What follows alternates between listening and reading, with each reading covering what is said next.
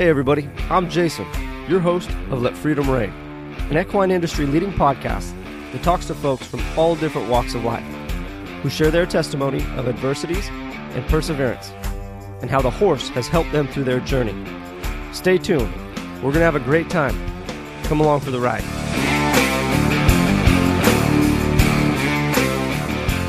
Welcome everybody to another week here at Let Freedom Reign podcast. Now this week we're going to color outside the lines a little bit. We're going to throw the whole horsemanship thing out the window. The reason I want to diversify our guests is because there are some amazing people in the Western industry. The value doesn't just come from horse trainers or people who focus on horsemanship. And as you've seen from previous guests, there's some amazing lessons learned from folks of all different walks of life. We've had military vets, musicians, pastors. Well, this week we bring you another amazing man of God who happens to be a pretty darn good bullfighter. Mr. Chuck Swisher is our guest this week. Now, throughout this episode, Chuck explains his start in bullfighting, how his faith is ever growing, and Chuck even passes on a little advice he learned from legendary bull rider Dale Brisby. Now, should you find the content of this episode valuable, please share it with a friend. Additionally, your 5-star ratings and reviews on the podcast platform of your choice would mean the world to us. You can find us on both Facebook and Instagram at Let Freedom Reign Podcast. I hate to keep you all waiting any longer. Here is Chuck Swisher. Chuck Swisher, how you doing this morning? Good. How are you, sir? Good. Well, before we get too deep into anything, I just wanted to take a moment and thank you very much for making time for everybody at Let Freedom Reign and your willingness to come on and help some folks. Oh, man, no problem. I'm excited to be on here. Yes, sir. It's been a busy couple of weeks for you the last few weeks, huh? Oh, dude, yeah. We've, I feel like we've been everywhere and we've done everything and finally get to be home for a couple days. I'll say that's always nice, huh, to lay down on your own pillow in your own bed. Oh, man, it's so good. You know, I love traveling and I love being on the road, but, man, there is no place like home, that's for sure. It's great to get out there and see the new cities and meet all the people and stuff like that, but there does come a time when it gets old, you need to recharge those batteries and get back to home, you know? Yeah, dude, exactly. Of it. So you recently, I guess you were at West Texas, right? At the fair out there? Yes, sir. And Elk City. Yeah, we were in Abilene, Texas this past week, had 5 perfs there. The week before that, I actually spoke at a church bull riding in Thomas, Oklahoma. The week before that, we were in Elk City, then to Sikeston and Idaho Falls, Joseph, Oregon, and everywhere else. Needless to say, you're a little busy. Yeah, man. It's been a heck of a summer, and thankful for all the rodeos, but I'm really thankful to be home. Yeah. Good break in the action, man. I seen the video. I think it was on Instagram. I saw in Elk City you were getting ready to put a move on one and kind of lost your footing there. Made me a little nervous, man, being that with that knee injury. Oh yeah, man. It's all part of it, man. My knees are good. It was just kind of a bad spot in the dirt, and I slipped. And man, I was thinking, God, I hope he doesn't limp this one off.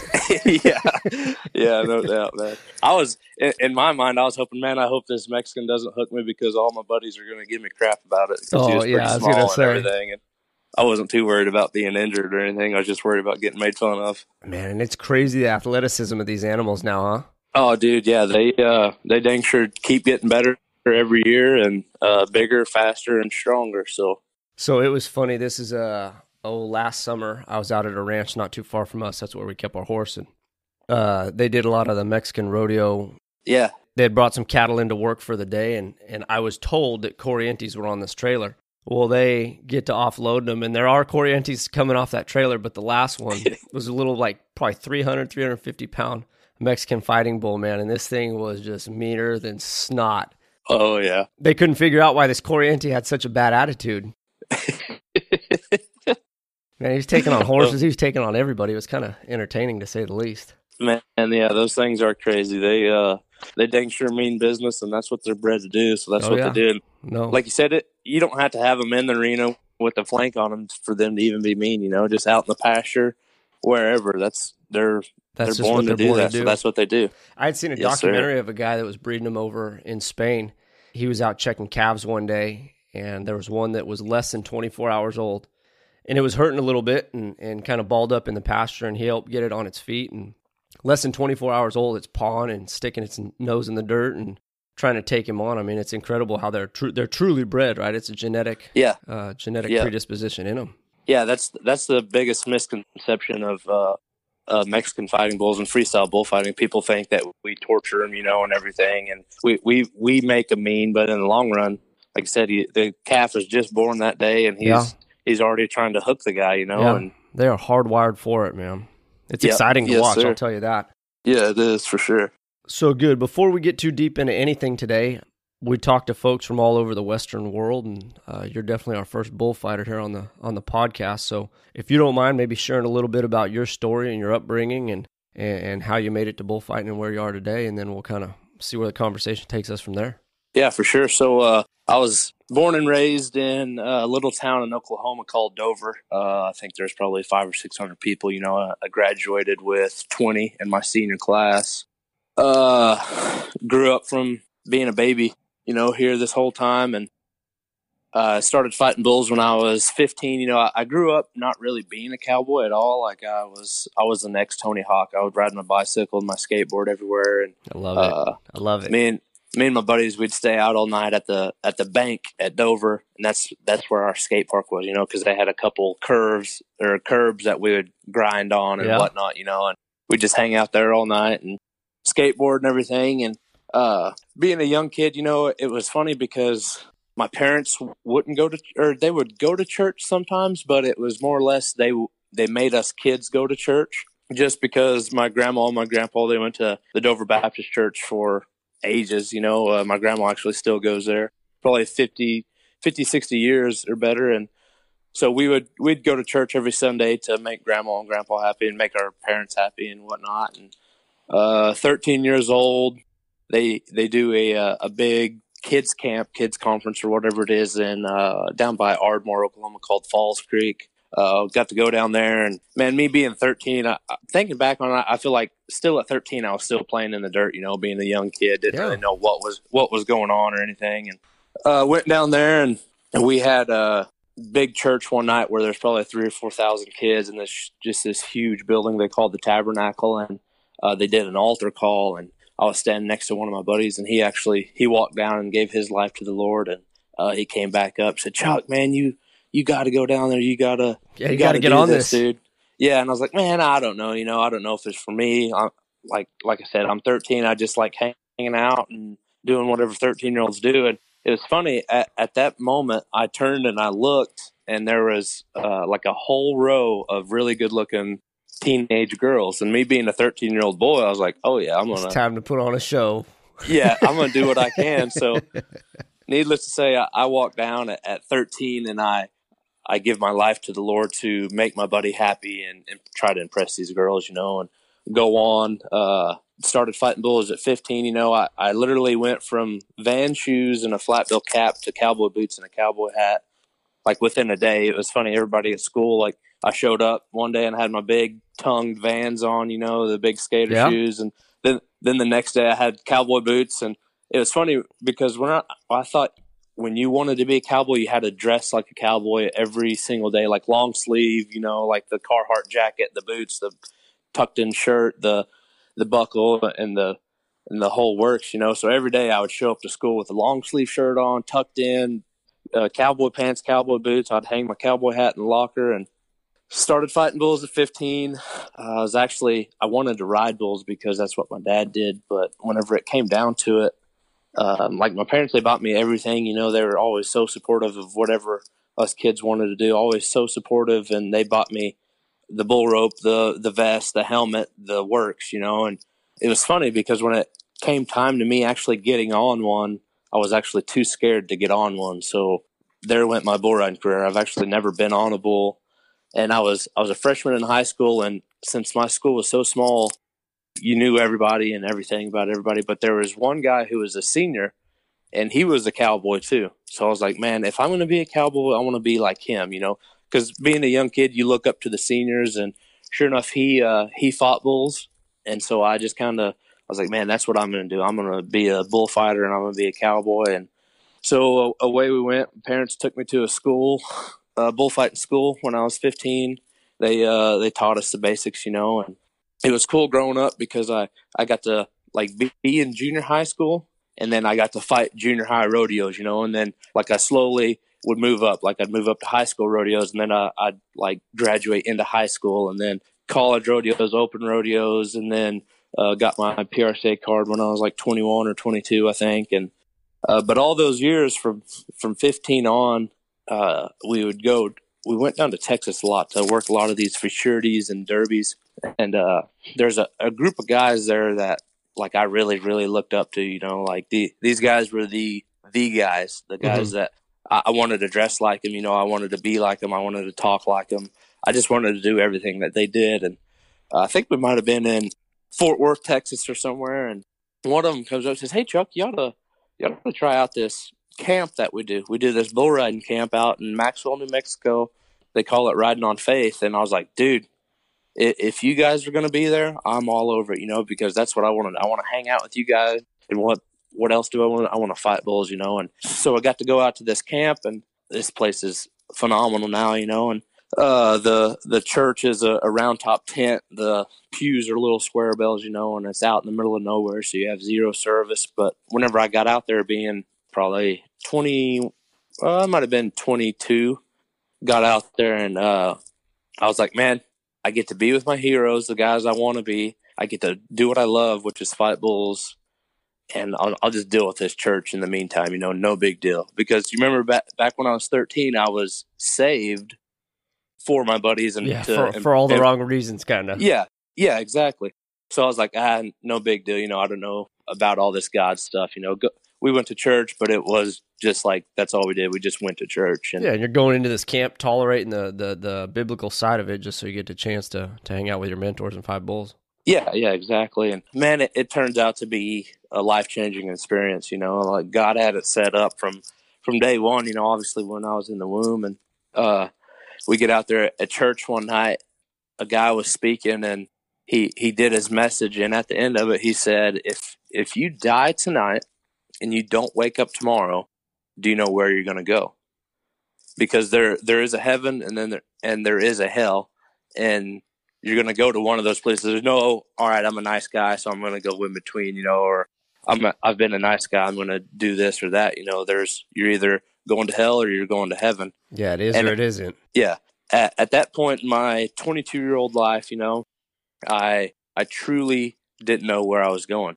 You know, I was saved at 13, but it didn't really mean, to me, it didn't really mean anything because I didn't do it for the right reason. At that night, I truly fell to my knees and said, God, I don't know where I'm going to go. I repented of my sins. I confessed that Jesus is Lord, and I accepted him into my heart. And man, so that was the night of reckoning, I guess you could say, for my life. You know, the story changer where everything turned around for me. I gave my life to the Lord at probably 22 years old or so. And it's funny because growing up in a small town, if my mom listens to this, she might still spank me. I'm 28 now, but so you want me to edit that part out or what?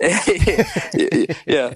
Growing up in this small town, you know, we used to go party and drink beer. You know, we didn't ever really get off into any drugs or anything like that, but drinking beer was a thing, man. I drank more beer probably from the age of 16 to 21 than I have from 21 on. Yeah, when you're allowed to do so. Yeah, exactly. And it was funny too, because like I wasn't an alcoholic or anything, you know, but like for me drinking, I wasn't ever able to go and like just hang out with the guys and have a beer, you know. Like I didn't see a point in that. I thought when you drank, you're supposed to drink. Yeah, let's go full tilt on this. Yeah, I would do some heavy drinking, you know, like even through college and everything, and then I went to that camp and I was like, man, it's funny too because the week before that camp, I actually met and got to hang out, or my fiance at this point in time in life right now, she came down to the house like a week before that camp, and that's all we did. It was funny. Like we'd wake up in the morning, walk across the street, we'd go to the store, buy a case of beer, and we'd go back to the house and get drunk. Then we'd go to the bar that night and get drunker. And then the next week I went to this camp and I was like, holy cow. Like if I want to live this Christian life like I'm supposed to, if I want to do what God is wanting me to do, man, the alcohol and the drinking and the partying needs to end here. So yeah, you got to turn the page on that story. Yeah, and man, it literally, it was a huge change. Like I've taken a drink here or there, you know, like all my buddies always give me crap about it now because when we when we go to eat or something, they'll get a beer and I'll just take a drink of it, and that's all I want. Yeah. Like I don't sit around and I don't get drunk anymore. I haven't been drunk since I was 22, so 6 or 7 years now, you know. Yeah. And, man, it was just such a huge change, and you kind of really you weed out your true friends in a way too. You could say, you know, like, because we would go party all the time, and then whenever I got back from that camp, they're like, "Oh, let's go to the bar, let's get drunk." I was like, no, man, I'm good. And they're like, "Oh, well, here Chuck is, the religious new Chuck. You know, he can't go and party and drink and do all that." And I was like, "No, I can if I want, but it's choose not to. Yeah, it's not. Yeah, it's not for me anymore. You know, I don't want to live my life like that because, you know, trying to be an athlete, one, going out, staying up all night, drinking, and then what do you do after you get drunk? You go to IHOP and you eat a bunch of pancakes. 18 pancakes and a half a gallon of syrup. Yeah, exactly. So it really didn't, for me personally, it didn't make sense, you know. So, like, obviously there's people who can do it and whatever, but for me personally, that's just not my scene. And now it's funny because I'll go to the bar and I'll hang out and stuff, but I'll be the guy who drives everybody home. You know, I'll have just as a good of a time. I'm going to wake up the next day and remember everything that happened the night before, and my head's not going to hurt. So yeah, you know, 13 to 22, I thought I was saved. I thought I was a Christian. I really like to drink beer, like to party. 22 years old, I was saved, truly saved. Really meant it that time, you know, and I've been living my life for the Lord ever since. And I've been fighting bulls. I was 24 years old. Got the call to go to the Wrangler National Finals. 2015, I missed the finals, but I ended up going to the BFO finals in Las Vegas and ended up winning the BFO freestyle in Las Vegas in 2015. 2016, I was hurt. 2017, took me a little while to kind of get back in the groove of fighting bulls and mentally healthy. And then here we are in 2018, a couple more weeks, and we're about to finish the season. Proposed to my fiance that is awesome, this past December, just right after Christmas. And congratulations on that. Thank you, sir. But yeah, man, it's been a heck of a ride, you know, heck of a journey, and I really feel like my story. I mean, everybody's got their own story, and everybody needs to use their story because I feel like our stories are what connects people, you know, to real life. Absolutely. Everything. So and that's one of the common themes that obviously we bring up on this podcast is that, you know, we've all made our mistakes and we've all sinned, and anybody who says they haven't is not being honest with themselves in any way, shape, or form. We've all struggled, but there's thousands of ways to find your way out of it, and it's tough when you're in those valleys, right? Yep. And you're looking up at those peaks, and it seems like the mountain's a lot steeper than it is. But sometimes it just takes one little small change in perspective, and it can turn your ship 180 degrees. And I mean, if you look back at your story, you know, 13 to 21, you're partying and doing your thing, and 22 years old, you truly commit to Christianity, and 2 years after that, you're on the biggest stage in rodeo. Yeah. You know, and a year after that, you're winning the Bullfighters Only there in Las Vegas, and all the opportunities that have come along with it. And now you're in a position, you know, where you have a elevated platform, if you'll describe, you know, as in society and rodeo, to where you can start reaching some people and making some changes in some other folks' lives. And a lot of it goes back to that Riding on Faith camp that you were in. So if you don't mind, let's take some time to talk about the Riding on Faith deal. And you kind of introduced it and how you got involved with it, but now you play a little bit different role in it. Yeah, so the Riding on Faith camp there for probably 5 or 6 or 7 years, it was just strictly a bull riding school, you know, and I got to go, like I said, when I was 22 or so, and I just went and I just kind of helped fight the school, you know, because it's a bull riding school that they have probably 5 or 6 different instructors at, and all the way down to like calf riding pretty much. And so I was out there, got to help with it. I think we helped with it for probably 2 or 3 years where I was actually suiting up, fighting bulls at it. And then one day I was like, hey, we ought to look into doing a bullfighting school with it. And they're like, yeah, we'd love to, you know. And the very next year we ended up having a bullfighting school and got the bullfighting school and the bull riding school both filled up. And And then I think the year or two after that, they started a bareback and saddle bronc school and started getting it filled up and everything, And like I said, the Vermejo River Ranch is run by Danny and Shelly Quateri out in Maxwell, New Mexico. And it's one of those places that is like, it's heaven on earth. You show up, it's literally out in the middle of nowhere. You pull down into this valley. Right when you get past the gate, you lose cell phone service. And so there's no like contact with the outer world, you could say. And literally the church is their hay barn. So in the winter, they stack all their hay in it. In the summer, they bring it out and mow the grass around it for camp. And oh man, it's literally home. It's where I've learned, man, just really so much stuff about myself, about God, about rodeo, about life in general. It's just one of those places where you can go and you can be totally raw, and whatever's going on, there's going to be somebody there that can help you out. And it's not this huge organization that some people may think it would be, but it's literally Danny and Shelly are the owners, and they have 2 or 3 other married couples that come in and help us put it on. We'll have anywhere from like 200 to 400 people there throughout the week, and Oh, wow. everybody stays at the ranch. The kids will stay in tent, parents might stay in a camper trailer or a bunkhouse or something like that. But and I think that's what makes it so great. It's a super small deal, but that way everybody can connect with each other. Everybody can get on each other's level and really learn.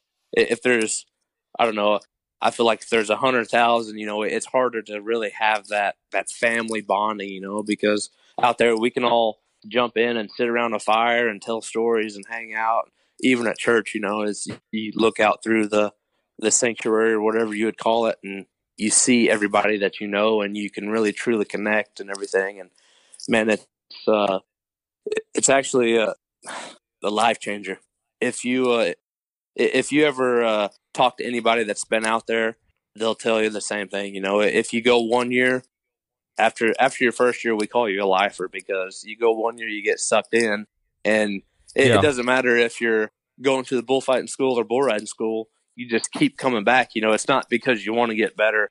Obviously, you do want to get better at your craft, but it's just like one of those places where, like, man, I'm going back to camp if I'm fighting or riding, or if I'm just hanging out. Because that's how amazing the place is. It just sucks you in and sucks you into that vortex, and you're there. And I think it's great in you describing it, especially in today's society of instant gratification, right? And everybody's got, I call them their electronic leash, right? That cell phone.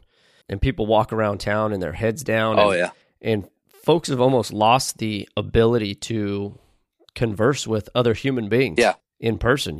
Everything's text message or email or phone call or whatever. So having the opportunity to go to this camp and not have cell phone service, right? And being in close proximity to other like-minded folks, you really build that camaraderie and you build that that sense of family, and that's when a lot of powerful stuff really gets going. Man, and I think it's great that this camp is founded in faith. Yeah, for sure, dude. And that's the biggest thing for me is what I love. Is I'm one of those people too that I'm addicted to my phone.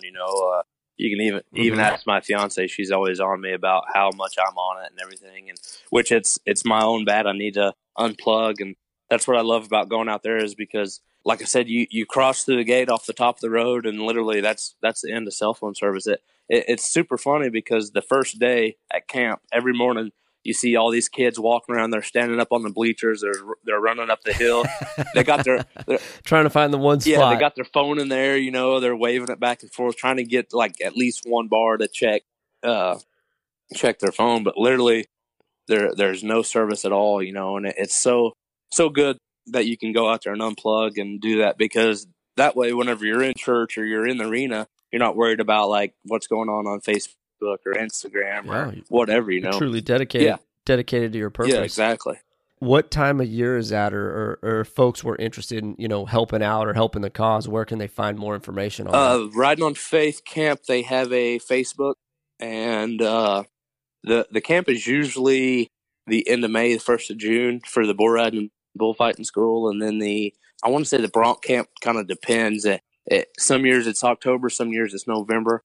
But if you just follow them on Facebook, or I think they may have an Instagram, I'm not 100% sure. But and I think you can even go to the Riding on Faith camp.org. I think that's their website, and just plug in and follow in there, and it's, like I said, it's a life-changing place. And even for the people who don't compete or anything like that, like my parents went a year or two ago, and they're like, Chuck, we're going back. It doesn't matter if you want us there or not. We're coming back, So Oh, shoot, that's awesome. It's just one of those places, man. You go, you get sucked in, and you want to come back every year because, like I said, you're a lifer. You get sucked into that vortex, and that's just what you do. So becomes part of you. Yep. Now, you've done your ministry there in New Mexico, and you're definitely involved there in your home state of Oklahoma. But you recently had a trip down to, I think it was South Africa, correct? Yeah. We went to Ireland and then South Africa for like 14 or 15 days. So, what was the purpose of that? What was the program you were involved in? So, funny story with that. Going back to my college days, like I said, we'd party, whatever. I met this girl that pretty much became our babysitter at college. She would cook, she would help a lot with her homework. She would take care of us. And 2016 in August, I turned my ACL in my knee, so I have to get surgery on it. So I'm out for 4 months. I literally go from running around the world to sitting on a stationary bike, riding for hours a day.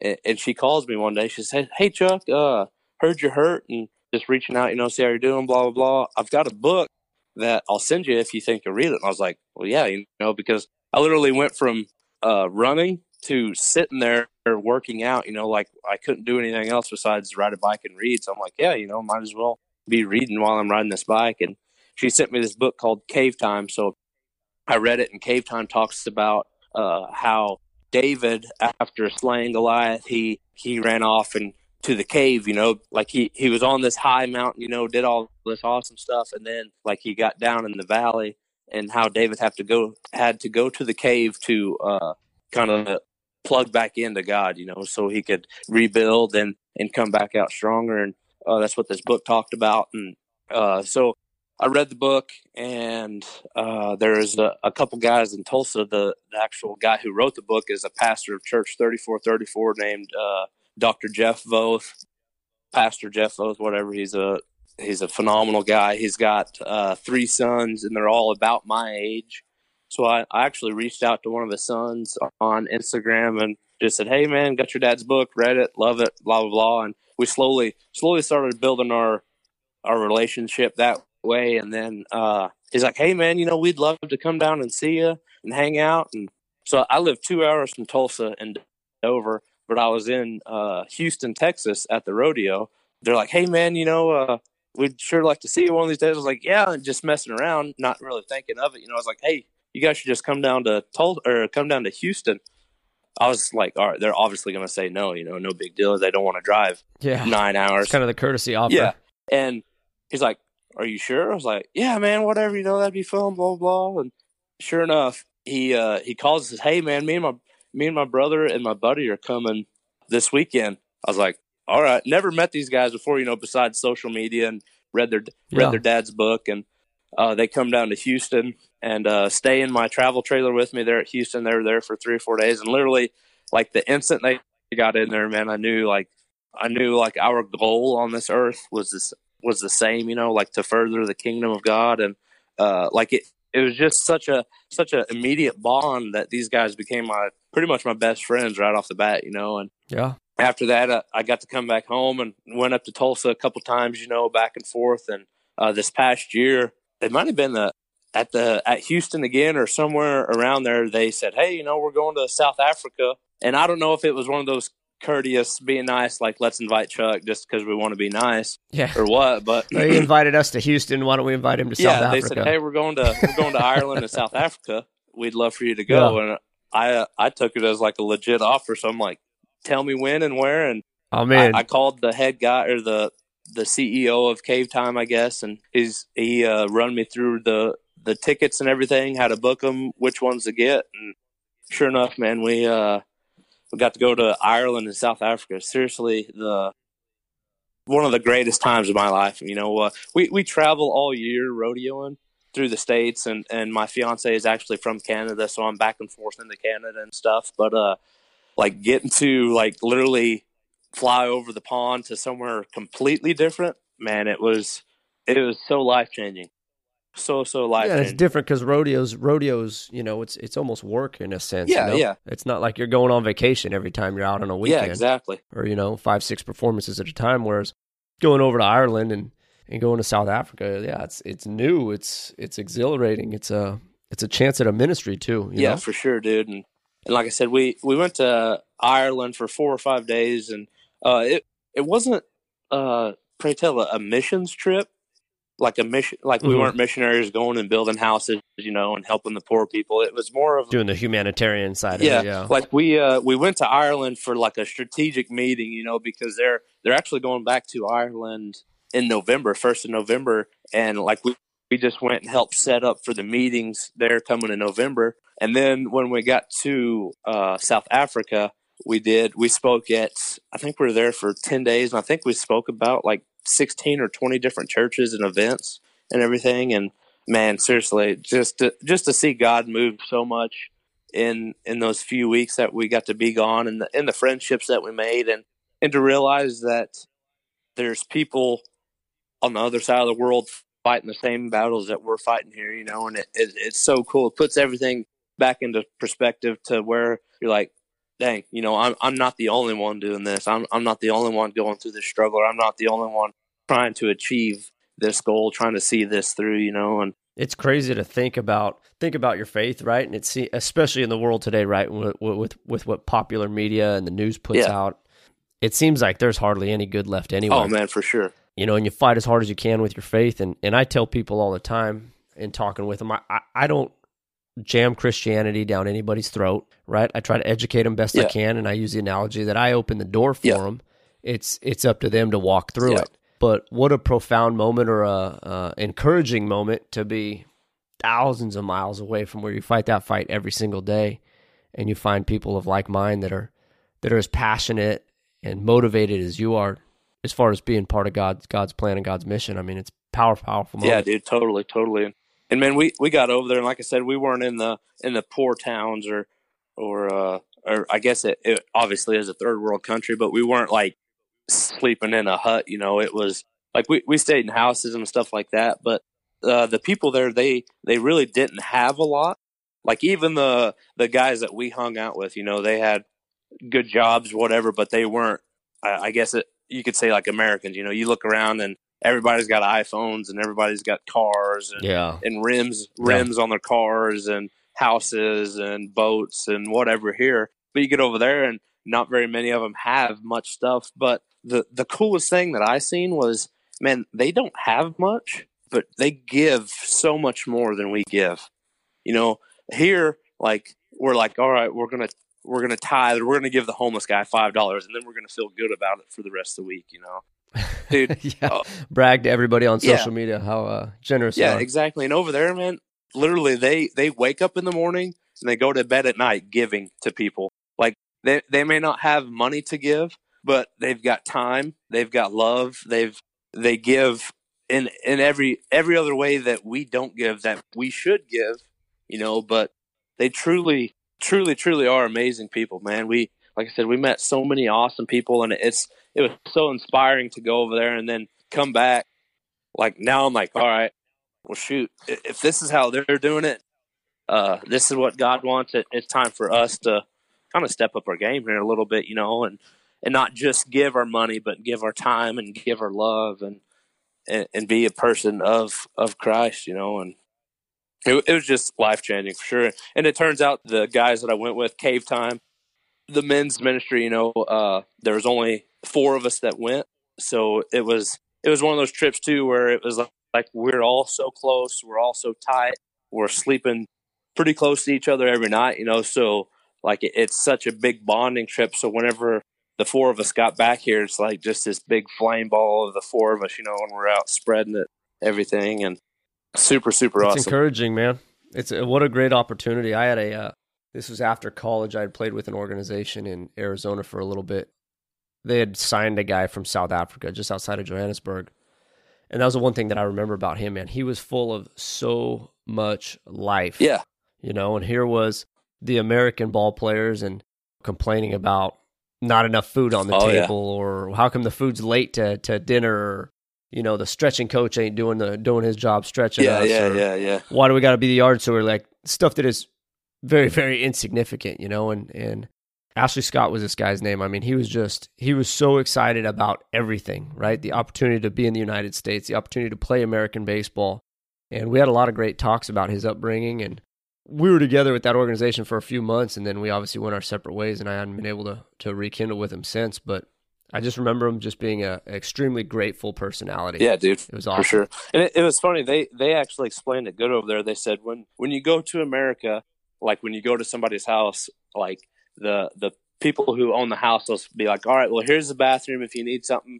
And then here's the living room where if you're not in the bathroom, this is where you'll be, And in South Africa, like when you go to their house, or their braai is what their barbecue is called, they literally come, like they bring you into the house. We're like, all right, here's my room, here's my bed. If you want to lay down, you can lay down. Here's my bathroom. They open every door in their house, and truly like say, hey, this is my house, but this is also your house. So if you want to lay down in my bed, you can do whatever, and that was just like such an eye opener too, like back home we're like, oh yeah, here's food and this is where you're sitting. If you need to go to the bathroom, there's a bathroom, but over there, dude, it's literally the doors blow open, and whatever you need, they'll give it to you. And takes giving to a whole new level. And two, it was cool because we actually got to go out to the lake with a couple guys, or this big pond, I guess you could say, with a couple of the college kids, and we had a braai, South African barbecue, and they say whenever they cook, like they'll, instead of everybody just grabbing a burger, or like one person to go up grab a burger, like somebody will go up and grab like a quarter of the burger, and they'll just eat the quarter of the burger. That way everybody can be eating at the same time, instead of one person eating their meal and then they're done, then somebody else goes up, that way everybody gets to eat, and even sometimes if you don't get full, at least you got some stuff, instead of Joe over here who ate the whole steak by himself.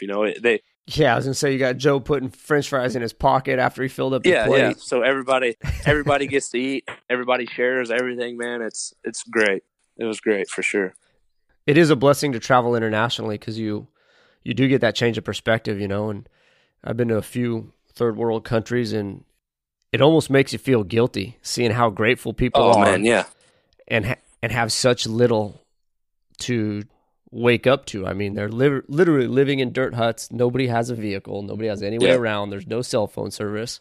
All the stuff that we take for granted when people go down to Starbucks and their $10 coffee comes out too hot. Now it's going to be the end of the world. Yeah, dude, exactly. And that's what we drove through one of the shanty towns, and like where the houses or whatever, they're literally made out of scrap tin that they find on the side of the road and whatever else they could put up, to block some of the rain. And it literally looked like driving through a neighborhood in Oklahoma. Kids were running and playing. Everybody's having a great time, and they're not sitting over there pouting because they're extremely poor or whatever. They're living their lives because they're thankful for what they've got. Even though like what they have may not be anything compared to what we have, they're way more thankful than what we have. Yeah. Way more thankful. Incredible, man. Yeah. What an awesome opportunity, especially at such a young age, Yeah, dude, so good. Man, it kind of stinks because I overlapped the Ireland trip with how awesome South Africa was, but dude, Ireland was just as amazing. We got to go to Dublin and Belfast and speak with some of the pastors and stuff there. And there's one pastor, I can't remember his name, but his church is literally in a boxing ring on Sunday mornings. So Saturday nights they have boxing matches. Sunday mornings they pull the ropes down and they rent the boxing ring to the church, and the pastor is literally stepping in blood as he's speaking during church on Sunday mornings, man. And we got, that is incredible, dude. We got to go in there and literally, like, I walk in and I was so fired up, man. It was so cool, and like blood stains on the mat, and the pastor's in there, dude. And it's just getting after it. Oh, dude, it was so awesome. One of the, like, I want to go back just to attend church there. Just because, I was gonna say, just for the church. Yeah. Who has church in a boxing ring? It's crazy, but that's impressive. That just shows the heart of that pastor and the churches around there, like they're going to go and do any means necessary, besides sin, obviously, to reach the people. And shoot, you never know. There's so many more people that can be affected by a boxing ring church than a regular church. And that's the thing too, is that church is, in my definition or the perspective I look at it, right? Church is a community. Yeah, exactly. Church is a living thing. Church Yeah. is not a physical place, Yeah. and oftentimes people get that construed with how church is traditionally here, right? You have your place of worship, but I mean, you could set up shop anywhere and get after it, Yeah. and get in the good book, and great things can come from it. It doesn't have to be in these huge, elaborate temples per se, Yep, exactly, man, exactly. And that's the thing, you could tell somebody over there, hey, we're having church. They're like, oh, no, I don't want to go to the cathedral and have to wear a suit and tie. We're like, no, your church is in a boxing ring, dude. And they're like, what? A boxing ring, So what do you mean a boxing ring? And so they're like, oh, maybe we'll try it. So, yeah, dude, it is. And just like you said, and that's kind of changing the subject now, that's how I feel like my life is changing, because like all these years I was a bullfighter, and that's all I needed to do, all I wanted to do. And now I feel like God's saying, all right, since I've given you such a platform, now it's time to start changing it up, So Yeah. now I'm trying to use my platform to further God obviously in the arena and outside of the arena and everywhere that I go. So. No, I wanted to bring that up, and I'm glad you kind of led into it. And we talked before going live here, before starting to record, that, if people wanted to know who Chuck Swisher the bullfighter is, Google it, right? Yeah. There's hundreds of hours of video, right? Yeah. Of you fighting bulls and doing your thing. But what I think was most commendable about you and in previous interviews is that you identify yourself as a Christian. Yes, sir. Who has the opportunity to fight bulls. Yep. And a Christian is who you are, and bullfighting is kind of what you do. So let's talk about, what's in the future for you and your ministry efforts or your goals in that side of it. Yeah. So recently, in the past year or two, I've actually had a couple churches in different cities or different towns that I'm at.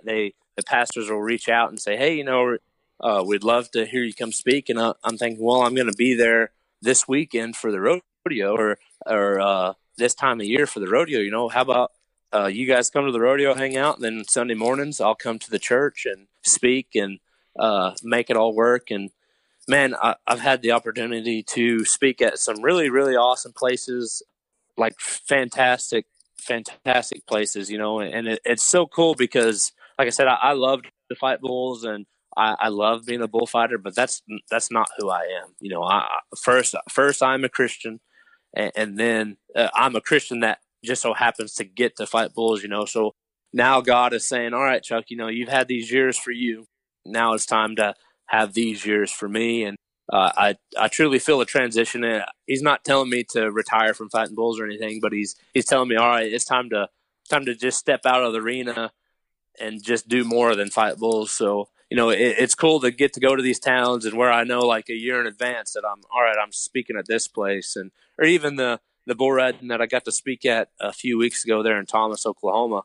Like they buck probably 15 or 20 bulls. And then they're like, all right, here's your speaker. And I literally rode out on a horse. I'm standing in the middle of the arena and the grandstands are all around me. And I gave them the words, and got to speak at Cowboy Church at San Antonio Rodeo one year. And that might've been it wasn't the first place, but one of the first places I got to speak. And it was funny because like whenever I speak, I'm always sitting in the front row, so I don't have to go through the crowd to get up to the front. And I'm sitting up front and my back's to the rest of the crowd. And they do their worship and they go to announce me. And I step up there and I turn around and I look and I was like, holy cow, there's probably 900 people in this small room. And I was like, whoa, I was just saying that's pretty big venue to just kind of get started. I was like, there's no backing out now, and yeah. And so, dude, I let him have it, gave him the meat, and I guess my speaking kind of all come about one time where the pastor at the Dover Baptist Church, like where I kind of grew up going to, he called and said, hey, Chuck, you're from Dover, a town of 600, so everybody knows you.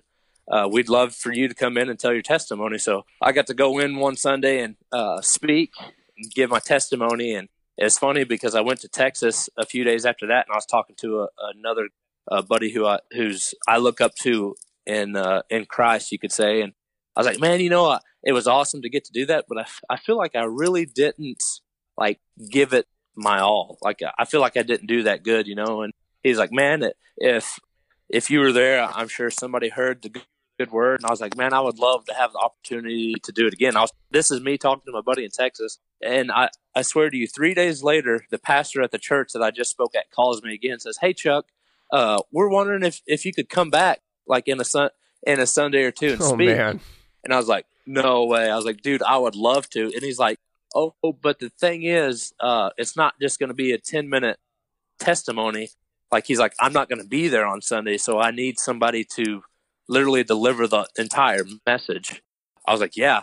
And to me, whenever things like that come up, I kind of get nervous about them and everything. And I'm like, all right, if I say, let me think about it, I'm going to end up saying no, because I sit there and I tell myself that I can't do it or I shouldn't do it, whatever. But I'm like, yeah, put me down, we're doing this. And man, got to, I tried to blow it up on Facebook as much as I can in the small town. And man, literally, it was a packed house. There's probably 50 or 60 people in there, but seriously, it was one of those deals where I gave it my heart. I gave it everything I had, and it was so awesome to be able to do something like that into my hometown, in my grandma's church.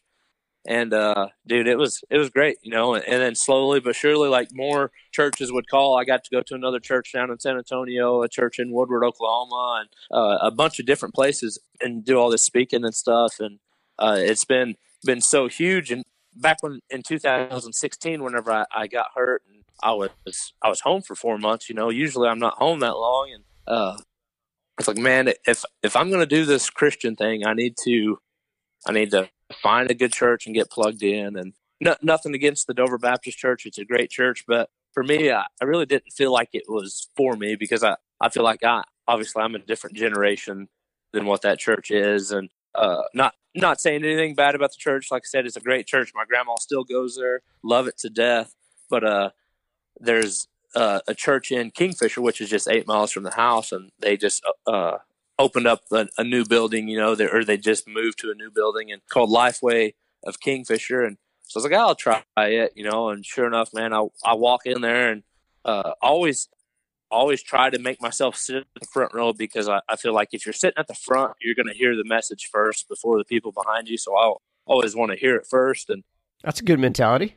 Yeah. And so I started going there, and slowly built a relationship with the pastor and his wife, Pastor Terry Payne and Pastor Tanya Payne. And then Pastor Terry's son is about my age, and he actually owns the gym in Kingfisher, and his son's always there every week, at church, and slowly built a relationship with him.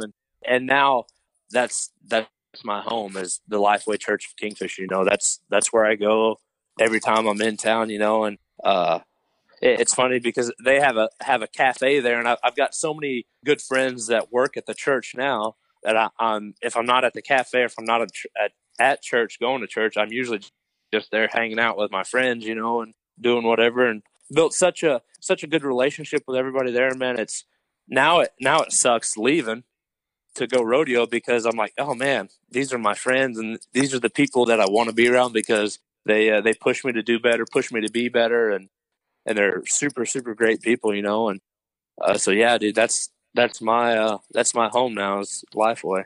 That's awesome. So when you first started doing some of this preaching stuff, obviously giving your testimony, it is what it is, right? It's your life, and it's a 10, 15 minute blurb on it. But now that you're starting to stretch things out a little bit and having these longer services, or running an entire service, like, how do you put together your messages? How do you put together your material? How does it come to you? For the most part, for me, I really don't know how many other pastors do it, but for me, it's just one of those deals where if I get a call or whatever, someone asking me to come speak, and I agree to it, I sit down a couple of weeks in advance and I start praying. I said, all right, God, like, I'm going to Woodward this weekend, so I need a message, and then I'll read, I'll pray, I'll read, I'll pray. And sure enough, like a Bible verse will pop up, and then I'll slowly start writing it down, and then I'll like add into the sermon for my life, like, oh, this is what happened to me here, the same verse type of thing, and slowly I'll start putting it together, and then, man, sure enough, God has yet to fail me. It was funny that this week or two ago, I was more nervous speaking at Thomas than I have been anywhere else, just because I was like, man, I don't know. For so many years, I put it off because they've asked me to speak, and I was like, man, I don't know about it, because it's going to be hard keeping everybody's attention, because they're in a rodeo arena, a rodeo setting, so everything's wide open. There's not walls around them. You can be on your phones, you can be running around, you can do what you want. I'm like, it's going to be hard for me to keep their attention. Keep them engaged, yeah. Yeah, keep them engaged without me being boring or me stuttering or something crazy like that. I was like, God, you got to help me out here. And it was hilarious because I got on a buddy's horse, and the week before I had my buddy from Tulsa, Caleb, come down, and he helped us actually do some cowboying. And Caleb's a city boy, like big time city boy, like doesn't ride horses, doesn't do anything really like that at all. He loves to, but he doesn't know what he's doing. And he rode this horse that I was riding in Thomas, and him and this horse got along great. They literally sat there. They were still all day when they needed to be. They did what they needed to do. And I got on this horse at Thomas, rode into the arena, and this horse, it might have been my fault too, because I was so nervous. This horse would not stand still. And I had probably squeezing up on it a little bit. Yeah, I had all of my notes on my phone, and sure enough, I had the microphone in the other hand, so I couldn't get my phone out of my pocket, hold the reins, and hold the microphone all at the same time. So I'm like, all right, God, here we go. Yeah, I said, Holy Spirit, you better show up. And man, it just come down to where, like, I was prepared spiritually to deliver whatever God put on my heart at that moment, and it's one of those things too where you have to be willing to, you have to be prepared when, like, with the message, you need a sermon ready to go, but also you have to be willing to step off the page, turn the paper over, and listen to what God is telling you to say and everything. Yeah. And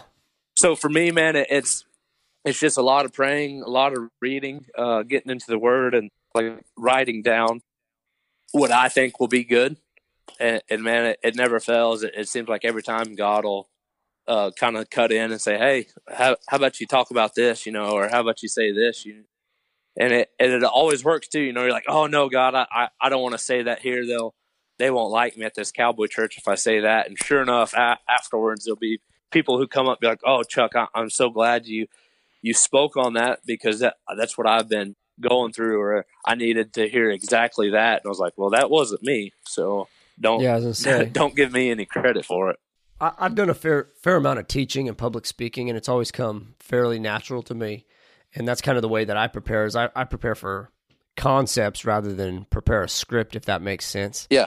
But I've always been fascinated with the preaching side of it, because I mean, you can tell when somebody gets on a roll, right? And there's a lot more emotion, a lot more fire to it versus kind of a sales pitch with some of them scripted services. And I was just wondering, never had the chance really to talk to anybody about it, about, how do you prepare? Because it's a lot of material. And, when you're talking with your buddies, or you're selling a concept with your buddies, or you're going over scripture with your buddies, of course they're going to be supportive to some degree, right? Because you guys, either your views aligns, or they're your buddies. They'll maybe be a little bit more gentler in their criticism. But when you're setting up with 900 people, man, I could see where it gets a little nerve-wracking, because you don't know that everybody else is going to buy into how you think, or what you think is important coming out of it, or your interpretation of it, Yep, exactly, man, exactly. And that's where it's not so much shooting from the hip, but it's just shooting from the Holy Spirit. You just gotta really just shooting from the heart. Yeah, you really just gotta tune in and do what God says. And at the end of the day,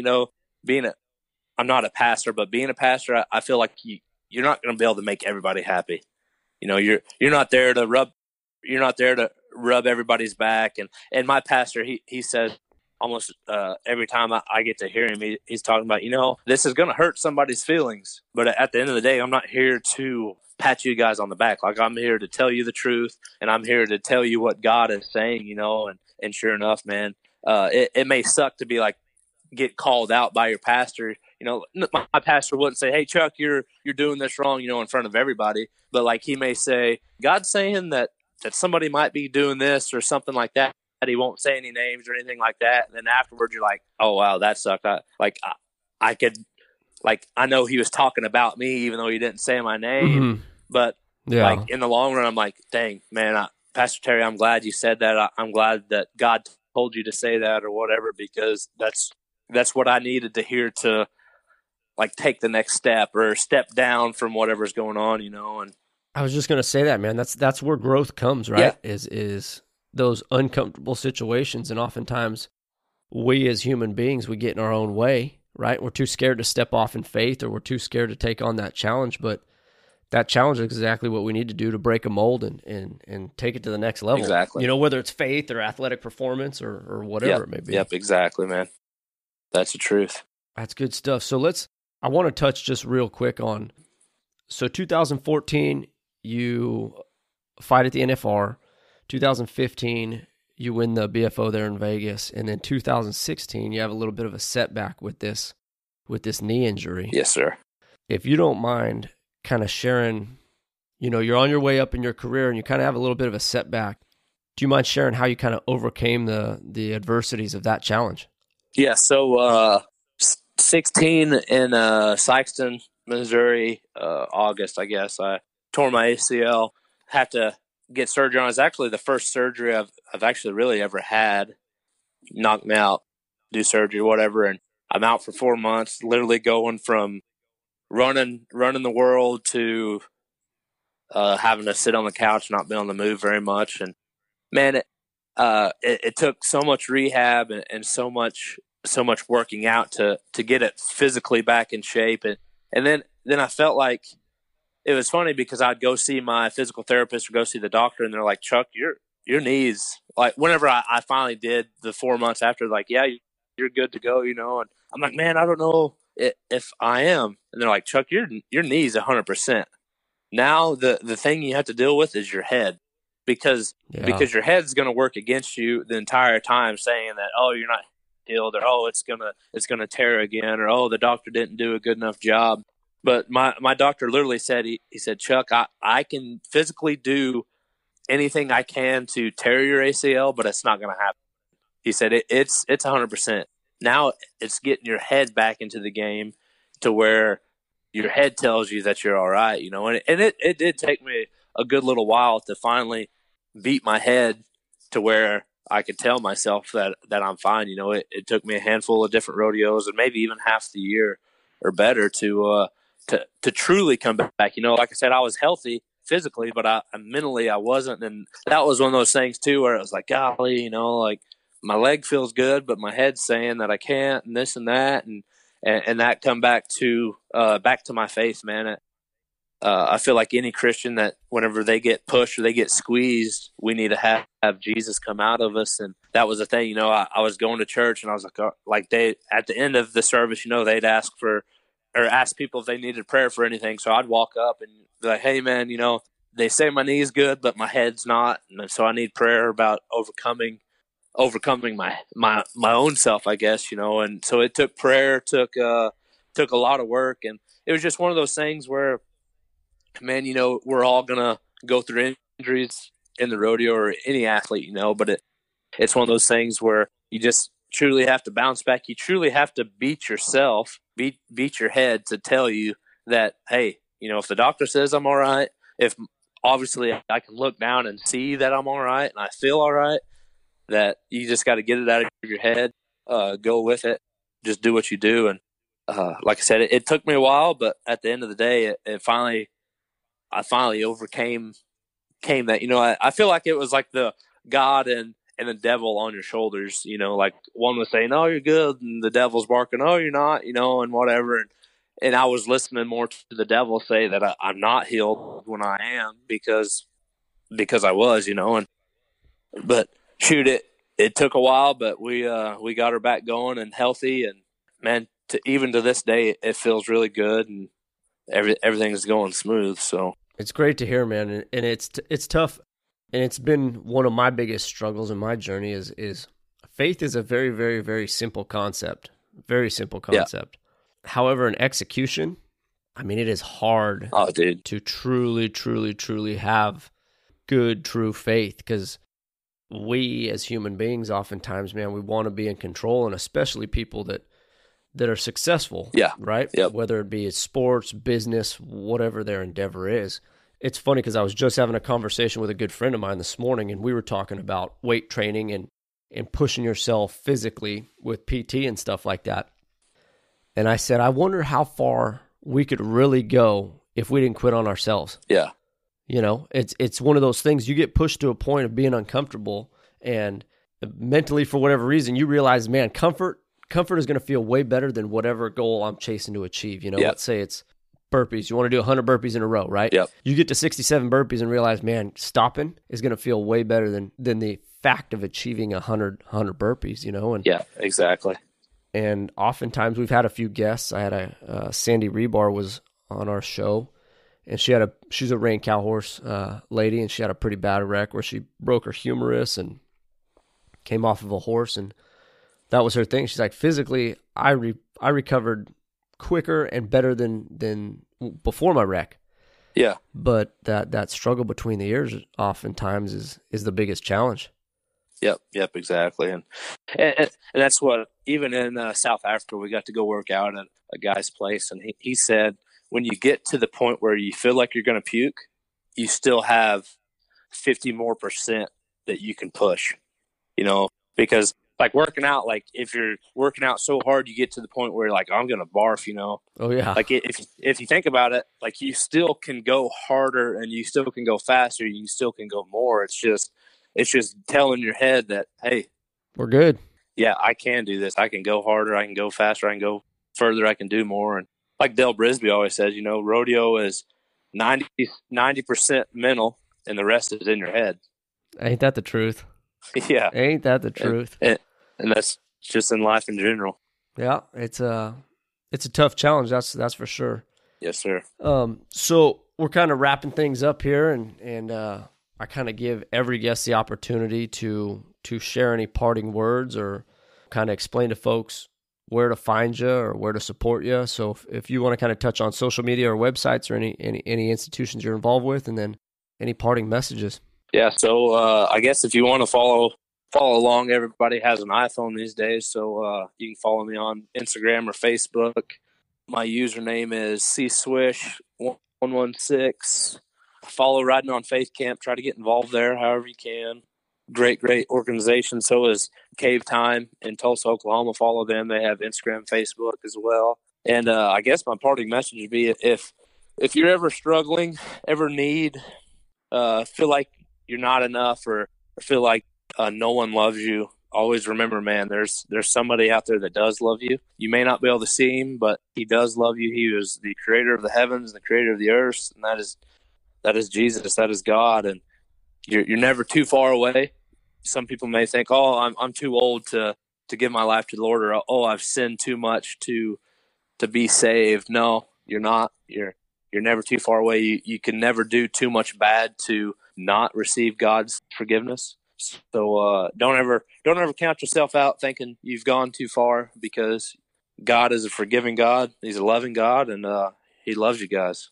That's awesome, man. Chuck, I got to thank you very much for coming on the show and making time for us, and God bless you in all your help and effort and helping others. Hey, man, thanks for having me. I sure appreciate everything. All right, brother. Maybe we'll have you back on here in a few. Yeah. We'll talk to you later. Later. Thanks again, everybody, for listening to this episode of Let Freedom Reign Podcast. Again, you can find us on social media under Let Freedom Reign Podcast. If you want to support the growth of this podcast, go to patreon.com/Let Freedom Reign Podcast. Again, we thank you, and we'll see you on the next one.